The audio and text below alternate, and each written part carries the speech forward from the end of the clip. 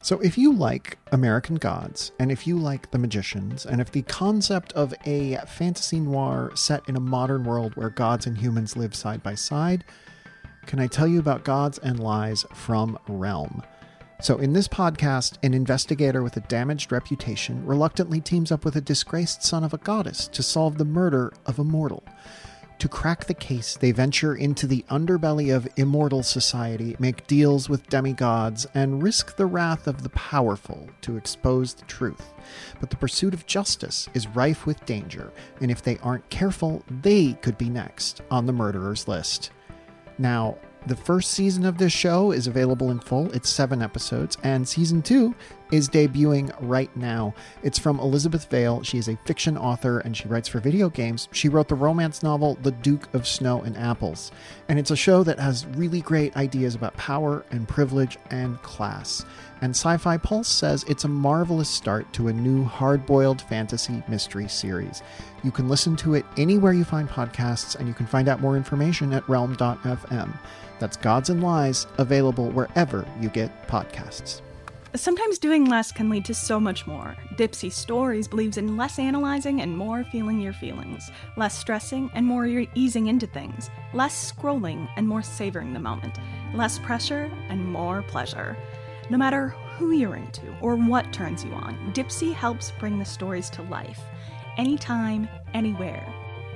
Dipsea Stories is an app full of sexy audio stories.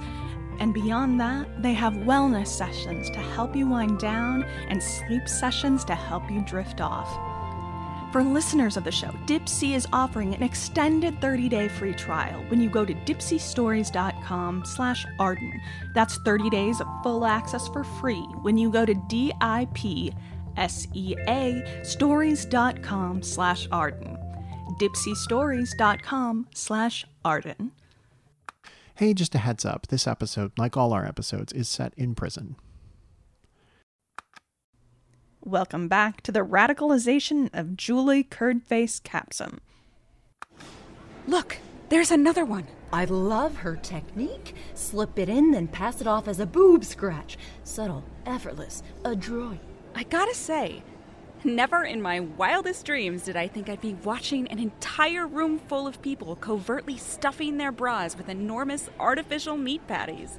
You know they're ramping up production because of this. Demand for the meat in this cafeteria has spiked so high that the Fortin bra scientists are convinced they finally cracked the code to the perfect synthetic beef. You're joking. I'm not! They actually think it's ready to go to market. Well, as sorry as I feel for the market, what am I saying? Screw the market. Look how happy everyone looks. People are actually smiling at me. I even got fist bumped in the bathroom this morning.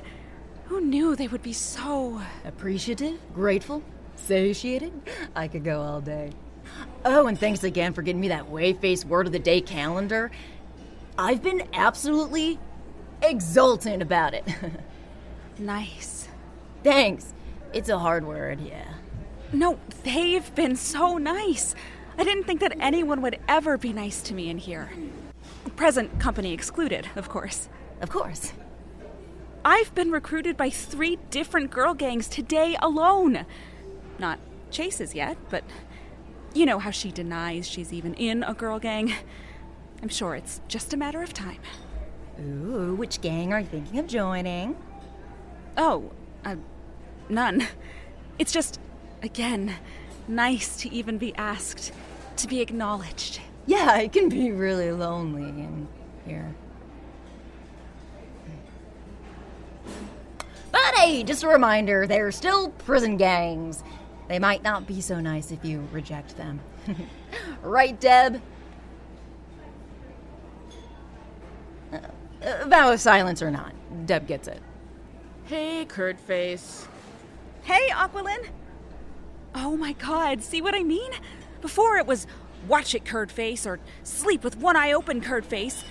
I mean, nobody's calling me by my actual name. If anything, this has only reinforced the nickname.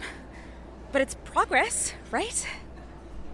Absolutely! You're back in your element. I mean, I am still in prison. Yeah, but You know, an adoring public, praise and attention, everybody always wanting something from you. Well, when you put it that way, Butcher Bob, I suppose there are some minor parallels between my newfound popularity and my time as a starlet. But no one has asked anything of me. Surely they know that I'm doing the best I can to provide a necessary service for them. With the help of a fine team, of course. Of course. Okay, real talk. Curd faces are great and all, but you know what I really miss from the outside? Those whey-faced weasels. I used to hoover those things in one sitting. The front Bros version just isn't the same. Oh, the Bros Badgers. Ugh, yeah. The weasels just hit different in the hips. Put some of those in my patties next time, will ya? Thanks, Curdface. It's Julie. Ain't gonna pretend, Curdface. I've seen your movies. Oh? Was never a fan. No offense. Not enough edge. But God, I miss seeing movies. Even the trashy teen flicks. Nothing like putting my feet up in the chair in front of me. Family-sized box of sophomore mints in my lap. Laughing my ass off at the cringeworthy, self-serious dialogue. God, did you really hate my movies that much? Man, I can't even remember the last time I had me some sophomore mints. The way they melt in my hands. In my mouth. The essence of a happier time. You can get 'em for me, right? I think maybe? But I can't make any promises, Poe. Oh, of course not. Wink. Why did you just wink and say wink? No reason, Curdface. Wink. Good talk. See you on movie night. My Fiend Flicka is a classic. Wink. Okay, that wink was just rude. From now on, whenever you get your shipments, I'm gonna need a bag of Wummy Gummies. Otherwise, I'm gonna drop the dime on your little smuggling operation, Curdface. Seriously, Tula? Isn't snitching bad or something? Stitches! That's what snitches get. Is that a threat, Curdface?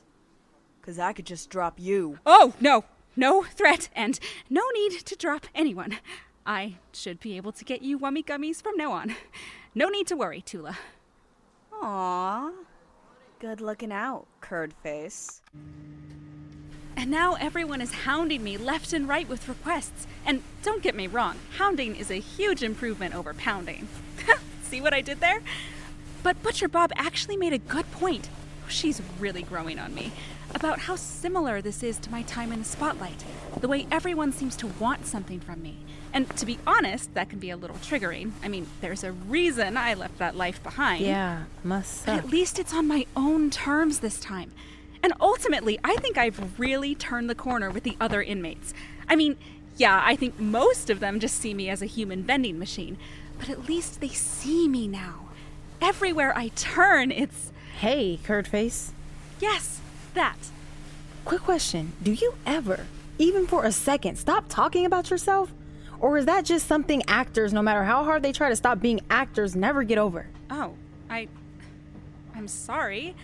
It's just that you don't really speak much. So I always kind of feel like I have to fill in both sides of the conversation. And is my part of the conversation also supposed to be about how great and selfless you are for single-handedly bringing snacks to everyone in this prison? I never said that. No, you just exclusively speak in I statements because you're so freaking entitled you can't comprehend the lived experience of another human being. Again, I'm sorry, but aren't you the one who wanted to keep up the charade that we have nothing but laundry in common? I would love to talk to you about other things. We both have daughters, so we could talk about that. But the second I bring it up... Curdface, your daughter and my daughter could not be more different. You had your daughter in Italy, and your perfect, beautiful husband is taking care of her. I gave birth in a broken hospital parking garage elevator surrounded by quirky oddballs. All my girl has is my mom and I. You and I both have daughters, but we don't really have that in common. Fine. forget I tried to take an interest in your life. The point remains, do you now want people to know that you're involved in Operation Desert Curdface? Because I was under the impression that you wanted as little attention on you as humanly possible. It's one thing to stay in the cut, keeping people from talking. It's another to do the exact opposite. You're basically begging the guards to catch you. I don't know. It kind of sounds like you're just jealous that I'm getting all the credit. Jealous? Of you? Don't make me laugh. No, Curdface, I am simply saying that for once in your life, maybe you should try just shutting up. Take a cue from Deb here. Right, Deb? See? Deb's got the right idea. She just looms gracefully.